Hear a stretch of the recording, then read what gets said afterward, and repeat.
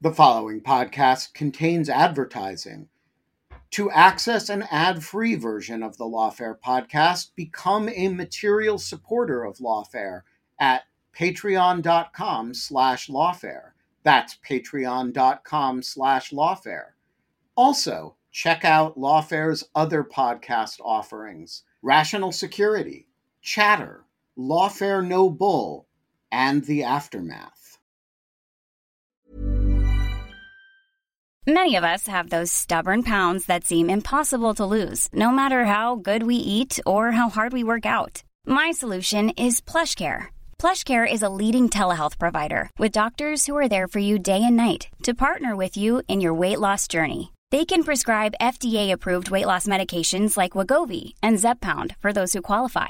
Plus, they accept most insurance plans. To get started, visit plushcare.com/weightloss. That's plushcare.com/weightloss.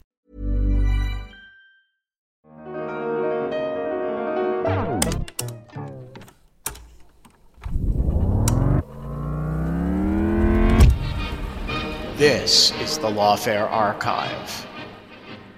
Hello, this is Lawfare intern Christiana Wayne with an episode from the Lawfare Archives for July 25th, 2021.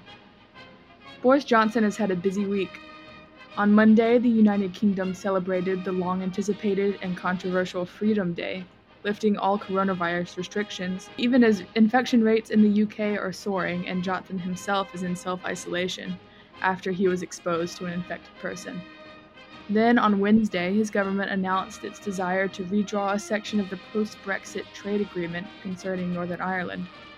The EU said it would not renegotiate the deal made in 2019 under Johnson's leadership. For today's episode from the archives, I chose a conversation between Benjamin Wittes and Amanda Sloat from August 2019, just after Boris Johnson was appointed Prime Minister. Amanda Sloat is currently the Senior Director for Europe on President Biden's National Security Council. She was formerly a Senior Fellow at the Brookings Institution. She and Ben talk about the Prime Minister's politics, his Brexit strategy, and Brexit's impact on American politics. I'm Benjamin Wittes, and this is the Lawfare Podcast, August 10th, 2019. The United Kingdom has a new Prime Minister. It also has a looming cliff it is careening toward and about to leap off on, you got it, Halloween of this fall. This week, I sat down with Amanda Sloat, my Brookings colleague and the Robert Bosch Senior Fellow in the Center on the United States and Europe. She's also a fellow with the Project on Europe and the Transatlantic Relationship at Harvard's Kennedy School. And she's about my favorite Brookings colleague to talk about Brexit with. Amanda and I talked about all things Brexit. We talked about that new British Prime Minister, Boris Johnson, and his hair. We talked about his views on Brexit. We compared Johnson to his American counterpart and his hair. And we talked about the deadlock between Britain and the European Union, as well as the way the Brexit debate plays out in American politics. It's the Lawfare Podcast, episode 442, Amanda Sloat, on Boris Johnson and Brexit. Let's start with personality, because it's, it's Kim Kardashian's world, and we just live in it. So talk to me about Boris Johnson. Well, we have plenty of personality now in the British government. So Boris Johnson, who had told his childhood friends and aspired one day to be world king, has finally become Prime Minister of the UK. Not quite world king, but the leadership position he has. It's a good running start. It's not bad. It's not bad. He served as mayor of London. He served as foreign secretary and has fulfilled this lifelong ambition of becoming Prime Minister of the UK. It was a rather curious process in the UK, where Theresa May, of course, eventually was driven to step down because of everything with Brexit. You had about 10 Conservative members of parliament, putting themselves forward for the job. Their fellow MPs whittled the list down to 2, and then that got sent out to the 160,000 paid-up members of the Conservative Party in the UK.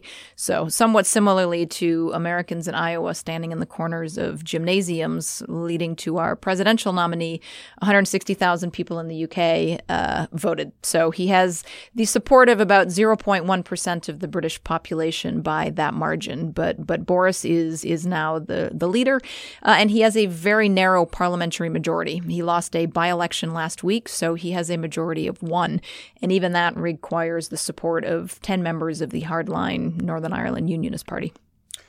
All right. So first of all, how stable, this is a narrow government, but narrow does not necessarily mean weak or unstable. How long should we expect it to last? Given all of the political rhetoric in the UK, it does not look like it's going to last for very long. The UK really over the last couple of years has become a single issue country, and that's focused on Brexit.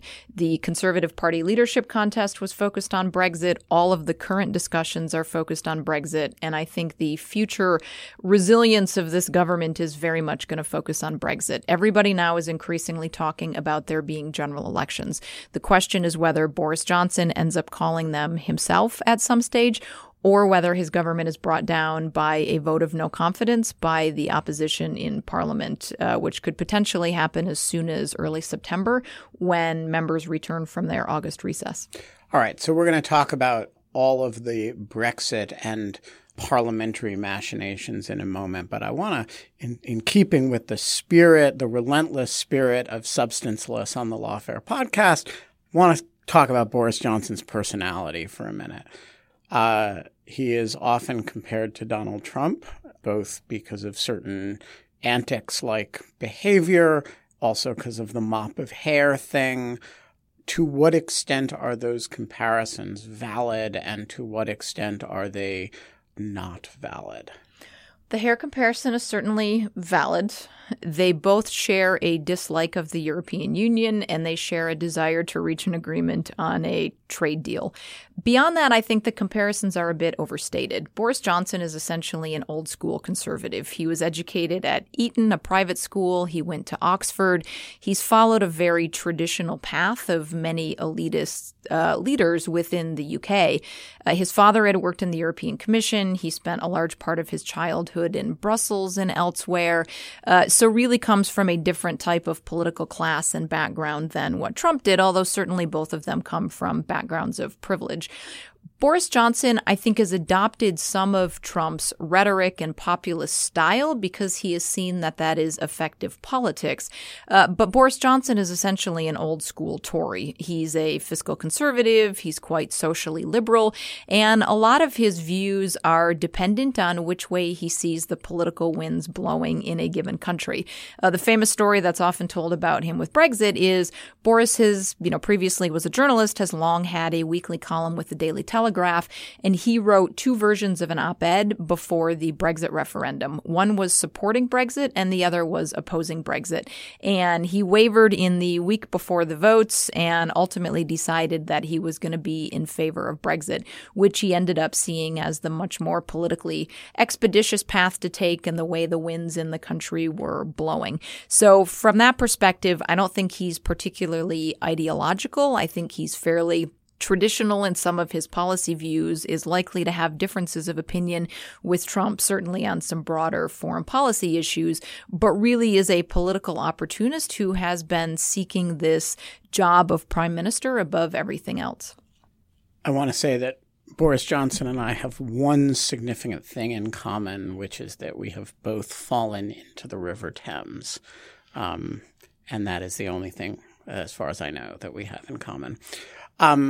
Though I think, to be precise, I may have fallen into the River Cherwell because it was in Oxford. Were you punting? I was. I was a very small child. All right. So one thing he has that is, I think, organic to him as well as to Trump is a kind of flamboyance and eccentricity that kind of delights his fans and infuriates his foes. unlike Trump right now, he's leading the country at the crossroads of a, particularly fateful moment, the substance of which we'll come to momentarily. But I'm interested in the question of, to what extent is Boris Johnson just not the sort of person that can unite, like whether anybody can unite the country under these circumstances? He seems to be a sort of particularly divisive figure to lead it in this particular moment in time. And I'm just kind of curious for your thoughts on the sort of clash between the individual and his persona and the moment. I think that's absolutely right. The odds of him uniting the country are very small. I think he's going to be much more focused on uniting the Conservative Party. And really, this debate over Europe and the role of Britain in Europe has been a fight within the Conservative Party. And one of the things that is motivating him politically is that he has Nigel Farage, who was a longtime member of the UK Independence Party, now founded this Brexit party to challenge Johnson, is breathing down his neck to deliver on a hard Brexit. So for a man whose lifelong ambition has been to be prime minister, he is not going to want to see himself brought down by somebody who's taking a harder line position on Brexit than he is. And so I think his immediate political imperative is going to be delivering on Brexit, which, as I said, was not something he's necessarily been ideologically wedded to for years, but is a decision that he made fairly last minute because of the direction of the political winds in the country. And so he now needs to deliver this to prevent a threat from a harder line party breathing down his neck on the right. All right. So let's turn now to the Brexit situation. As I understand it, we have an October deadline for a deal, or Brexit happens with no deal. So you have a new government. You have no appetite in the European side to reopen the understandings that they reached with Theresa May, which Boris Johnson opposes, and there is no appetite in Parliament to pass.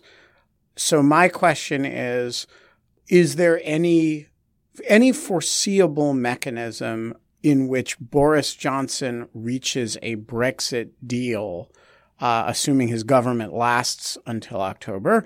Is there any foreseeable mechanism that you can imagine in which Boris Johnson succeeds where Theresa May did not? It's going to be incredibly difficult for a number of the reasons that you mentioned. First of all, European leaders are not going to want to be seen as more hospitable to Boris Johnson, who, as you described, is a very flamboyant, difficult, particular character than the kind of deal they were able to reach with Theresa May, which, as you and I have discussed on here before, she certainly had her faults, but she was at least negotiating in good faith. She was a grown-up. She was. And she was trying to reach a deal and was trying to make commitments on that basis. And so they're not going to want to be seen as being more sympathetic to Boris than they were to Theresa May. So that's one problem. Second, Boris has set extremely hard lines and really has backed himself into a corner. He has said he is not prepared to even negotiate with EU leaders unless they say that they will open the withdrawal agreement and they will remove the backstop for Northern Ireland, both of which have been red lines for the EU. So if you're setting an opening position that you're not even going to talk until they agree to do something that they've said they won't do, that's very difficult. Third, on whether or not there's anything they could do, there have been proposals that the EU has made to show flexibility on these issues, particularly the backstop. One possibility would be to revert to a backstop only for Northern Ireland, which is where all of this started before Theresa May made it a backstop that would apply to the entire UK. There's political reasons why that would be difficult within UK domestic politics, but that would be a possibility. Another option is that you could have a longer transition period so that Boris could go back and say, look, the backstop's not even going to come into effect for 5 years. We've got more time to sort this out. So there are some possibilities where you could try and fudge the deal a little bit and then see if you could sell it to Parliament. But because Boris has been so hard line, it's very difficult to see how you even have negotiations given the red lines that both sides have laid out. All right. So no prospect, absent some change of heart on somebody's part, magic fairy dust style. No prospect of a negotiated Brexit between Boris and the EU. The only prospect on that, which is I don't think is going to work, but is to put the Irish under so much pressure that they would have to impose a border if there was a no-deal Brexit. So the Irish are in a really difficult situation. They're the ones that have insisted you need this backstop insurance policy to protect the border. And just help for the listeners who don't know what the backstop is, back up and backstop the backstop for a second. Yes. The backstop is the crux of all of this. So at the moment, the UK is part of the EU customs union and single market. It will leave both of those once it leaves the European Union, and then it will need to renegotiate a future economic relationship with the EU. That's going to make the border between Northern Ireland, which is part of the UK, and the Republic of Ireland, which is a separate country that is going to remain in the EU, a customs border. And you need to have checks on goods if there is regulatory divergence between the UK and the rest of the EU to ensure that goods that are going into Ireland are compliant with EU regulations. Normally, you would put customs infrastructure on the border to check these goods, but because of the political situation in Northern Ireland, the legacy of violence, the legacy of a Good Friday Agreement leading to the removal of customs infrastructure, that's impossible to do. So what the EU has said is unless you can come up with technology that's going to work on the border, or until you come up with a future economic arrangement with us, we are going to keep all of the UK in a customs union with the EU, and we're going to require Northern Ireland to follow additional provisions on the single market to ensure that we don't need to have these checks on the border. So that's why one possibility would be to say rather than having the customs union and single market provisions apply to the entire UK, you could revert back to what the EU's initial plan was to have them apply only to Northern Ireland because that's where the issue is on the border. That created political problems for the Democratic Unionist Party, which is propping up Boris Johnson's government because they don't want Northern Ireland to be treated differently from the rest of the UK. All right. So no prospect of a political deal between Boris Johnson and the EU.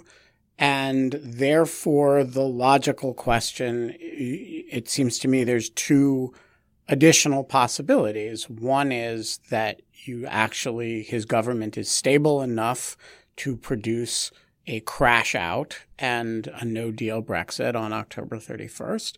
And the second is that his government is not stable enough and you have some intervening event. So let's take the simpler one first.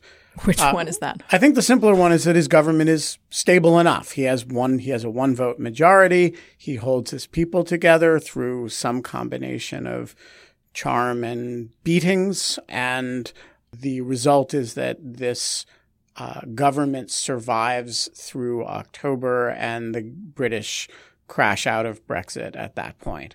First of all, to what extent do you think that's likely? How realistic is that as a scenario? And secondly, is that what he's aiming for here, or does he actually mean to try to reach a deal? Well, is this his objective? Excellent questions. So on the first question of whether or not the government would last, there is some grounds to argue that in the sense that the one thing the Conservatives are united in is their dislike of Jeremy Corbyn, the self-proclaimed socialist leader of the Labour Party. There was a poll a couple weeks ago of Conservative members who supported Brexit asking them what they would be prepared to give up to deliver on Brexit. They would be prepared to lose Northern Ireland to reunify with Ireland. They would be prepared to see Scotland go independent. But the one thing that scared them was the prospect of a Labour government. So one question, if you had a vote of no confidence, is whether all of these Conservative members whose party just got hammered in local elections, European Parliament elections, probably would not do well in general elections themselves, can swallow their fear about a no-deal Brexit and hang in there with Boris. On the question of his goal, Boris has been saying repeatedly that do or die, the UK is going to leave the EU by October 31st. His government has authorized an additional £2 billion in contingency planning for a no-deal Brexit. He has a large war cabinet that is set up, including officials that were advocates of the Leave campaign with him in 2016 that are very focused on preparing for a no-deal Brexit. Interestingly, he has also said the odds of a no-deal Brexit are 1 in a million, which raises the question of why he is spending all this taxpayer money and how he thinks he's going to get a deal given his red lines going into the negotiations. So there is one question, which is essentially that we're playing a game of chicken right now between the UK and the EU. And I think the UK, or at least Boris Johnson, fears that the Irish in the EU are going to be so scared about the prospect of a no-deal Brexit that they're going to be prepared to cave on their red lines, put pressure on Ireland, and do something to deal with the backstop. The EU line is that there's no incentive for them to make concessions right now, given all this churn in politics. The Irish are very committed to this idea of preserving the border, although they will be in the unique situation of pushing hard for an insurance policy to guarantee something that might end up happening if the Brits reject the insurance policy. Now, if you do have a no-deal Brexit, the thing that's going to be very difficult for Boris is you're going to need to negotiate some sort of future relationship with the EU.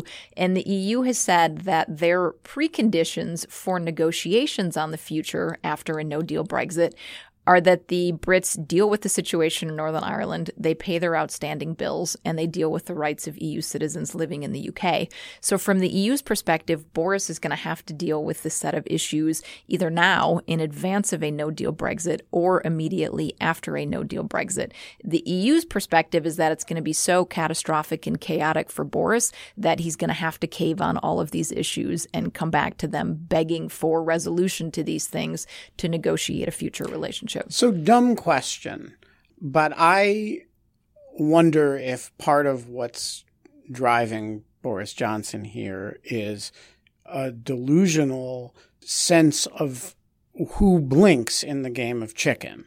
So I look at this situation and I say a no-deal Brexit is a royal pain in the ass and very embarrassing for the EU, but it is potentially catastrophic for the UK.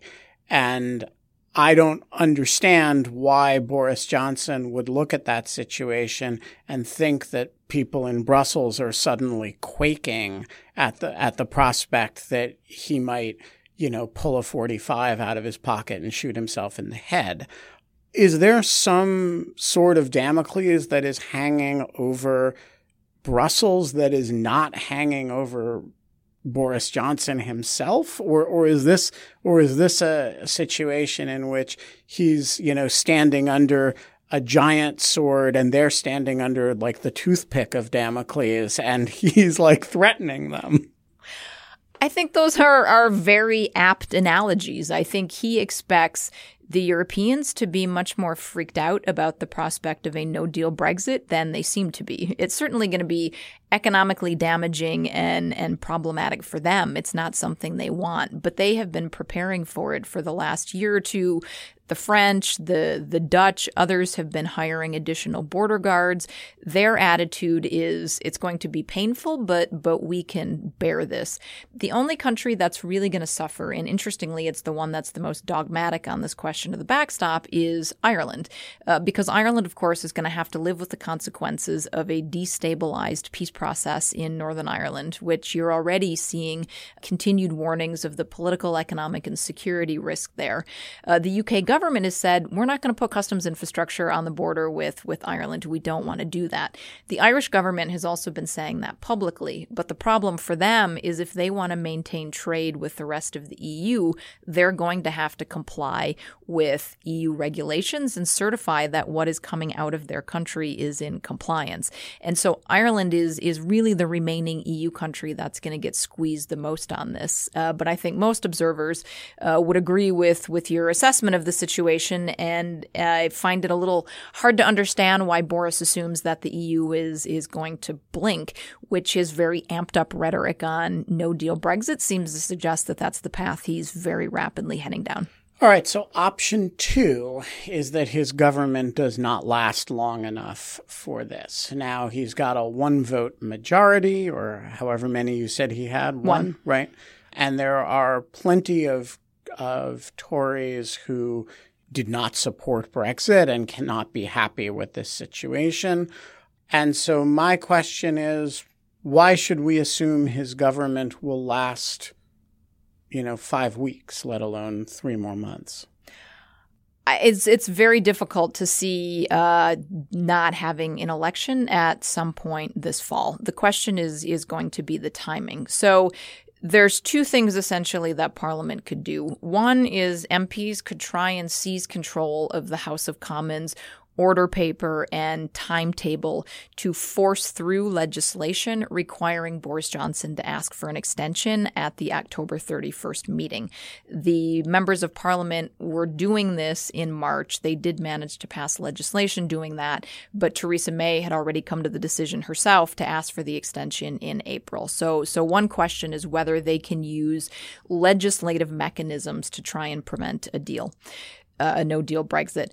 The second option is this idea of a no-confidence vote. So Parliament is on recess right now in August. It comes back on September 3rd.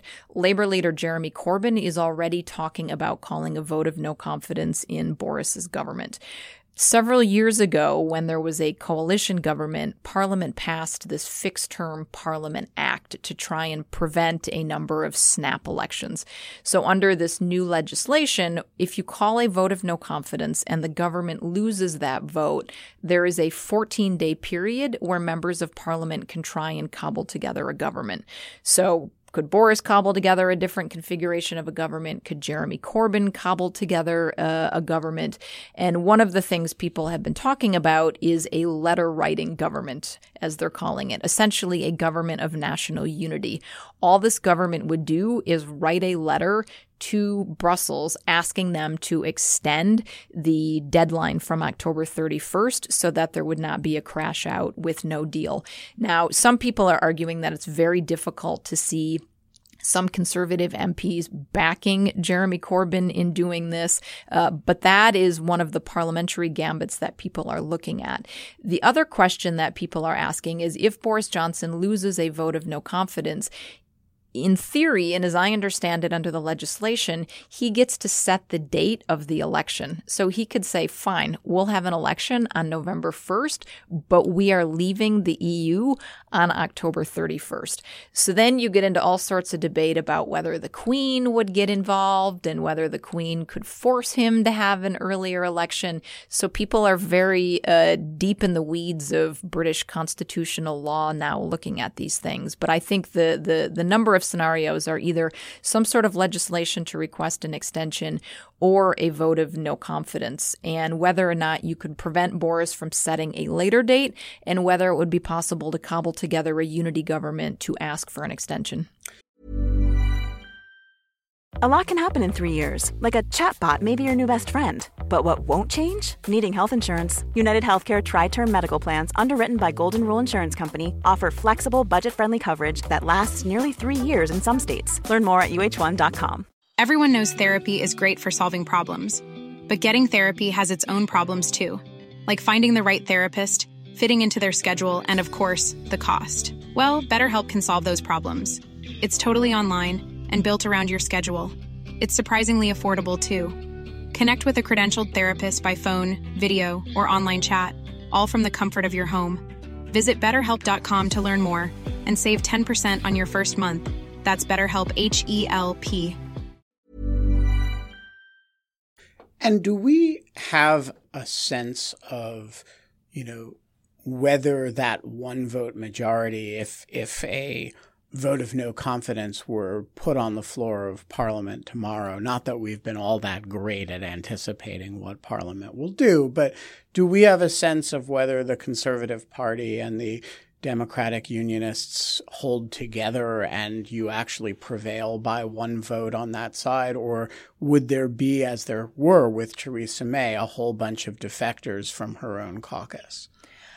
That absolutely is the key question. Two things. One, that one vote majority actually relies on 10 votes from the Democratic Unionist Party. So he doesn't even have a majority based on his Conservative Party. He's already relying on this Unionist Party from Northern Ireland to give him 10 additional votes. Otherwise, he would be down significantly. And so that's why reverting to a backstop for Northern Ireland only would cost him likely 10 seats. Second, it's really going to be a question for some of these Conservative MPs. You've had some of them be very vocal throughout the leadership campaign and even now that they don't support a no-deal Brexit. They think it's going to be disastrous. And so for them, it's really going to be this question of conscience as to whether or not they vote against their leader, what that means for their own seats longer term, and knowing the mood of the public in terms of these last elections. Now, the Conservative Party has gone up in the polls in the last couple of weeks since Boris has come in. Initially, when he took office, 58% of the country had a negative opinion of him. But the question for these MPs is going to be, do they believe so strongly that a no-deal Brexit would be disastrous that they are prepared to vote down their own party's government and then potentially risk losing their own seats and their government once you have an election? You mentioned their terror of Jeremy Corbyn as a factor. So let's talk briefly about Jeremy Corbyn. He has been not exactly a profile of principle in the whole Brexit debate. He seems to be more interested in getting to the next election than he is in actually articulating what he thinks should happen with Brexit or preventing Brexit from happening. So where is he situated in all of this? That's all absolutely right. Jeremy Corbyn is a lifelong Eurosceptic. He has voted against every EU treaty that has come before the British Parliament that deepens Britain's involvement in the European Union. He is essentially supportive of Brexit. He just wants to be prime minister so he can negotiate a better deal. So there's been a lot of debate in the last couple of months within the Labour Party about their stance on a second referendum, and he has been very half-hearted in his support for that. People were pointing to a shift about a month ago where he expressed support for a second referendum, but only if it was under Theresa May's deal or a possible no-deal Brexit. If there was a general election and he became prime minister, he no longer supports a second referendum because he wants to negotiate a better deal. And so if there is a general election, he's going to have to take a position on whether or not Labour is the party of Brexit or not. And so what you've been seeing in these recent European elections and local elections is that British voters have a Conservative Party that can't deliver on Brexit. You have a Labour Party that has a very waffly view on Brexit. And so they're supporting parties that have clear stances, which is the Brexit Party saying, we're going to leave, do or die, we're done, or the Liberal Democrat Party, which is the only main party that consistently has had a pro-European stance. I just want to point out that the last time we talked, I argued that, this should be the golden age for the Lib Dems. And we kind of scratched our heads about why they weren't taking off in the public imagination a little bit. And now they actually seem to be. So as always, you were very politically prescient. For once, I was politically prescient. But my question is, what's changed for the Lib Dems? This should have happened 2 years ago. Why are people now giving them a look? Is it just the pendency of impending quality of an election, or they've changed leaders as well? They did change leaders. I found the last time we talked about this, I found myself embarrassed not to be able to even name who the Liberal Democrat leader was. Vince Cable, yes, some older gentleman who has stepped down, and you now have a millennial woman who is leading the party. So you've had a generational change within the party. I think that is creating a new sense of dynamism, and I think there's also just been the political reality of people getting increasingly frustrated, as you were speculating about then, with the too main political parties having very ambiguous positions. There was briefly a flirtation a couple months ago with creating this new party, Change UK, and that was disaffected Labour members who were upset with anti-Semitism and Jeremy Corbyn and a couple of Conservative members. They did not win any seats in the European Parliament election, and so people have really been coalescing now around the Liberal Democrats as the party that is making a consistent and strong pro-European stance. Now, they're still not going to win enough seats to be able to form a majority government. They're always going to be more of the kingmaker, which is, I think, why there is not broader appeal for them than there is. But they certainly had a very strong showing in the local elections, in the European Parliament elections, and they're the ones that took this Labour or this seat from the Conservatives last week, which brought Boris's majority from 2 down to 1. And, of course, they could end up in a situation where Labour couldn't form a government without them, which could give them, in that kingmaker role, an ability to say, we demand a second referendum as a condition of our participation in a government, right? Right. Now, as always with parties that go into coalition, it ends up being negative for the parties. They were in coalition with the Conservatives a number of years ago and prompted a number of reforms. That's what led, for example, to this Fixed-Term Parliament Act was a result of that coalition. But certainly I would think if it was that or Boris Johnson who was going to go forward with a no-deal Brexit, then that would be possible.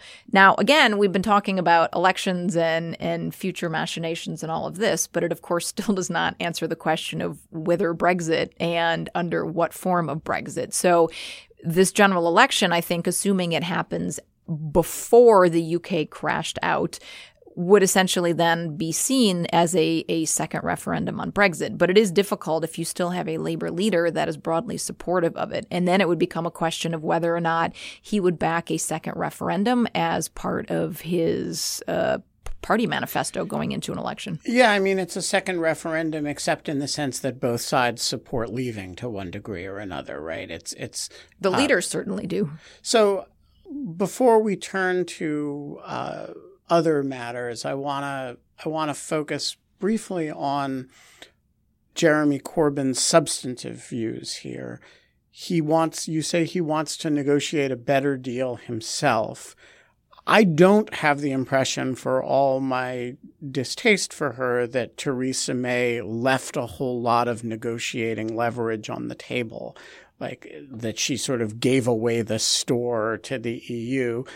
What is the thing he thinks he can get that she didn't get in those deals that he criticized as not good enough?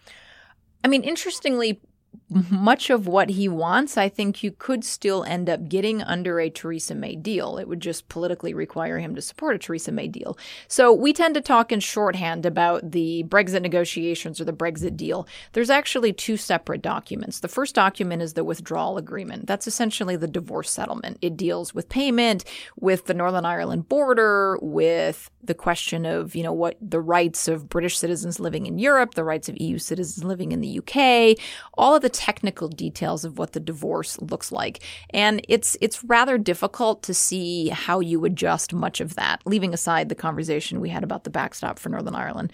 The second document is the political declaration. That's not legally binding, and it deals with the broad framework for what the future relationship between the UK and the EU ends up looking like. And this is also a place that we're starting to see a lot more divergence from Boris Johnson. So I think for Jeremy Corbyn, he would like to see the UK stay in a customs union with the rest of the European Union. And so what he wants could have been addressed in the political declaration by setting that out as a political aspiration for these future negotiations. So that would require a much greater degree of economic and regulatory alignment between the UK and the EU, which of course would make it harder for the UK to negotiate separate free trade deals. Now, for Boris, he wants to have a very limited free trade agreement focused on tariff reduction, but doesn't want to have the same degree of alignment on things like fair competition rules. So a lot of this, and even this question of the backstop for Northern Ireland, still gets at this question of what sort of relationship is the UK going to have with the EU and how closely are they going to be aligned in regulatory terms. And so for Jeremy Corbyn, he would like to have, the control over the borders, the not having to be responsive to the European Court of Justice, some of those things, but still have a fairly high degree of economic alignment through the customs union. For Boris and the hard Brexiteers, they want to have a very loose economic arrangement that essentially reduces tariff barriers but doesn't address any of these fair competition rules. All right, let's talk about how it all affects us, because it is, after all, at the end of the day, all about us. Right. On the one hand, we don't have a dog in this fight. We have good relations with European countries. We have, the special relationship with the EU. And it's not deeply important for U.S. strategic interests whether we're negotiating with one entity or two for certain trade purposes and regulatory purposes.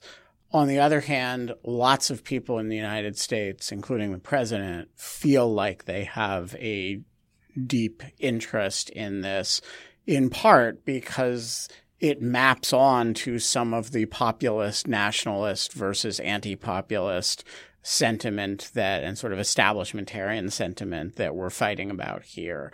So I guess my question is, how are we as a country engaging in this process to the extent that we are engaging with it at all?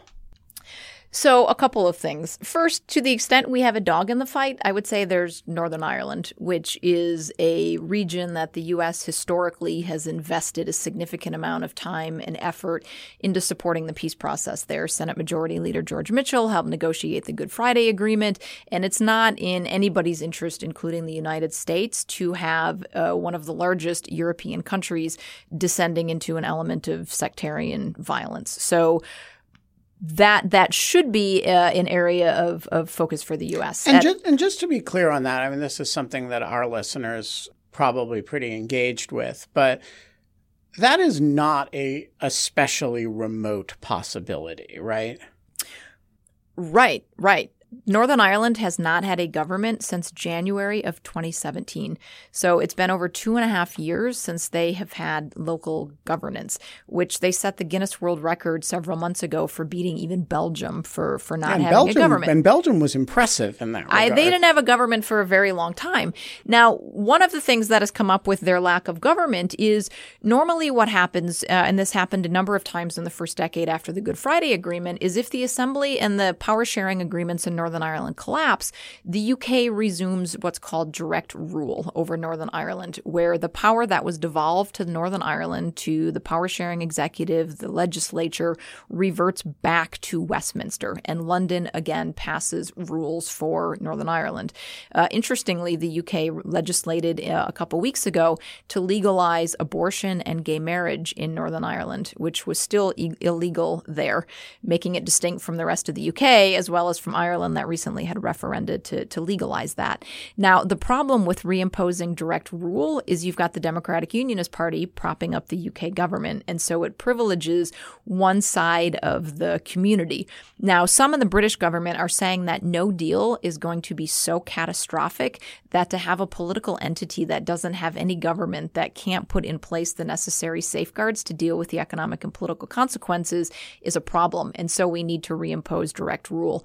At this point, 20 years after the Good Friday Agreement, it's going to be even more destabilizing to politics there, because it's going to prioritize the unionist community and it's going to give the nationalist side no voice in decision making. We're also seeing continued sectarian elements. There was a car bombing in Derry, the second largest city, in January. There was a journalist that was caught in crossfire and killed a couple months ago by some dissident elements of a Republican group at a funeral.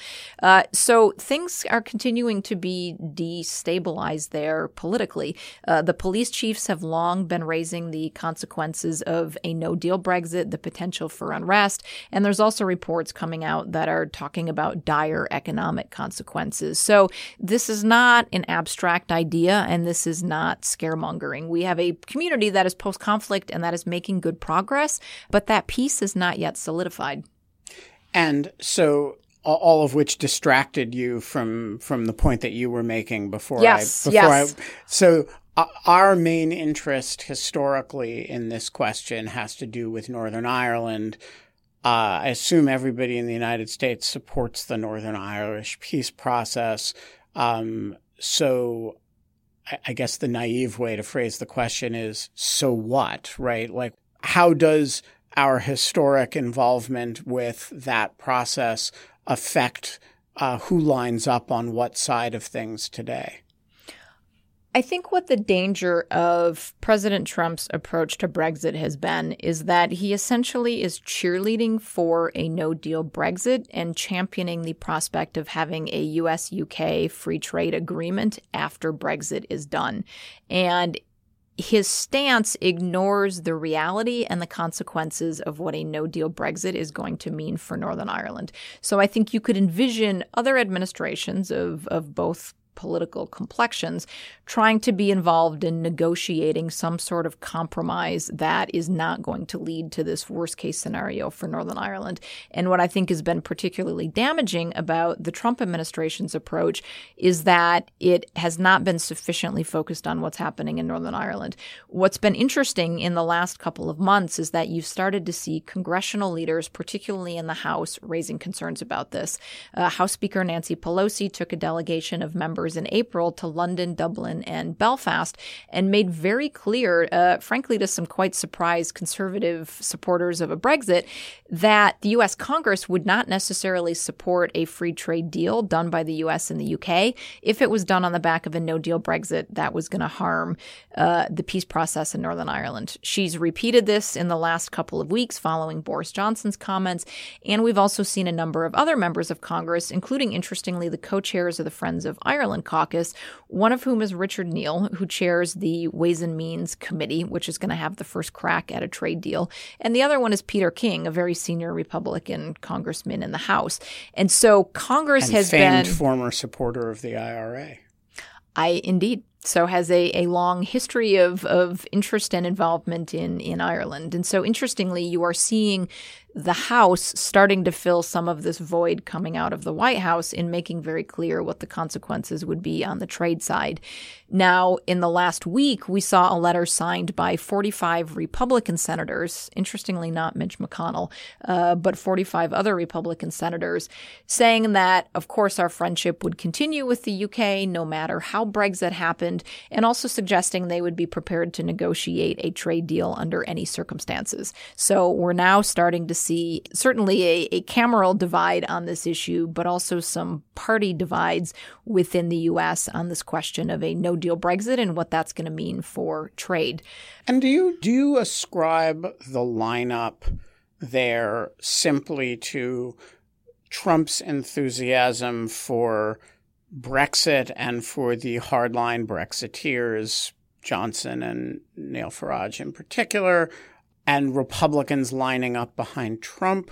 Or is there some more philosophical basis for a kind of partisan split related to Brexit? Because there's nothing, when I think about what the philosophical and ideological issues are, there's nothing obvious that lines up conservatives on behalf of Brexit or Democrats on behalf of the EU or a more orderly or Brexit, right?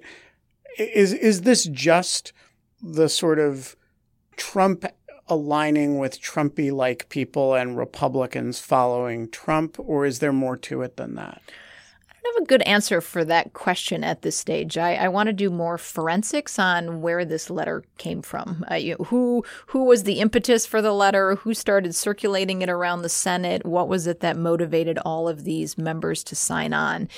Because it's such a large number and it's such a one-sided partisan statement that it's quite curious where that was coming from. I mean, like you said, both parties have historically supported peace in Northern Ireland. That's not a partisan issue. And free trade deals are always very complicated in the U.S. Congress anyway. So it's not clear to me why there would be a desire to make such a strong partisan statement on this issue. And it's also why I think it's interesting to note that Peter King on the House side, Republican, certainly is not aligning with the Democrats on many other issues, and yet is one of the ones in the House that is speaking out about the risks. Well, of he is historically very solicitous of the interests of Ireland. Finally, I would be remiss if I didn't ask you about the sudden departure from Washington of British Ambassador Kim Darroch, who the last time I spoke to was sitting in that chair that you are now in, being a guest on the Lawfare podcast. And I tried to get him to acknowledge what I called the two elephants in the room, Donald Trump and Brexit. And he gamely pretended that all was normal in U.S.-UK relations, only then to be himself the punching bag of sort of one or maybe both of the two elephants. First of all, what are your thoughts on Sir Kim's departure from Washington and the circumstances of it? And secondly, how should we understand his, is the marginalization of people like him something that is parallel to the process that we've seen in the United States of sort of senior diplomats who, with a lot of experience, being shunted aside, senior intelligence officials being shunted aside, and sometimes in a humiliating fashion? Or is it a kind of quirkier, more individual kind of Trump drive-by than that? I think it was an incredibly unfortunate saga, and it really was a shame that Sir Kim had to leave. He certainly has been a long and experienced diplomat for the UK. He served as their national security advisor. He was due to leave Washington at the end of this year anyway. As you said, he's always been the quintessential professional. He's appeared on stage with me at other events also talking about Brexit and has been very diligent in his recitation of the government's point of view on Brexit, and so has always been very clear in his public engagement and I'm sure in his diplomatic engagements that his job as an ambassador, as is the case with all our Foreign Service officers, that you are representing the government that is currently elected, and he absolutely did that. I also think most people in Washington would agree that the stuff that he wrote in his cables was not any different from what any of his European counterparts would have been sending back to their capitals as well. And not a word of it untrue, by the way. And actually quite measured compared to what it could have been. And so it is important to remember these were not public statements he made. These were classified cables that were leaked, and some of them were for very limited distribution within the Capitol as well. And so there clearly was a political incentive by whoever leaked them. And that whole issue of ferreting out the leaker seems to have gone quite quiet. I think for Sir Kim's own decision-making, there was two factors. One is there certainly was the reaction in Washington. Trump tweeting that he's not going to deal with him anymore. Lots of questions emerging in Washington about whether he was going to be declared persona non grata, formally expelled. While that didn't happen, he was certainly getting the deep freeze from senior Trump administration officials. Mnuchin, Wilbur Ross, others were disinviting him from dinners, from meetings. And so I think it was clear to him his effectiveness was going to be limited in Washington. The second factor was that he wasn't getting support from who at that point was the presumptive prime minister, which was Boris Johnson. Theresa May was very resolute in her defense of him. Jeremy Hunt, who was then foreign secretary, the other contender for the conservative leadership job, was also supportive of him. But Boris Johnson was not. He was actually quite solicitous toward Trump in his very weak comments on Kim Darroch. And so I think Darroch simply saw the writing on the wall, that between not being able to operate in Washington and not having the support of the incoming prime minister, it just made his position completely untenable. There is a question now of who Boris Johnson is going to send to Washington. That position is currently vacant, being filled by the DCM.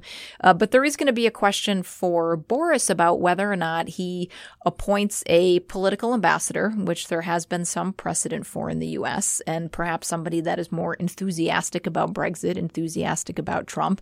Or does he send a more reassuring message to the career civil servants in London and appoint a career ambassador, as is generally the standard practice?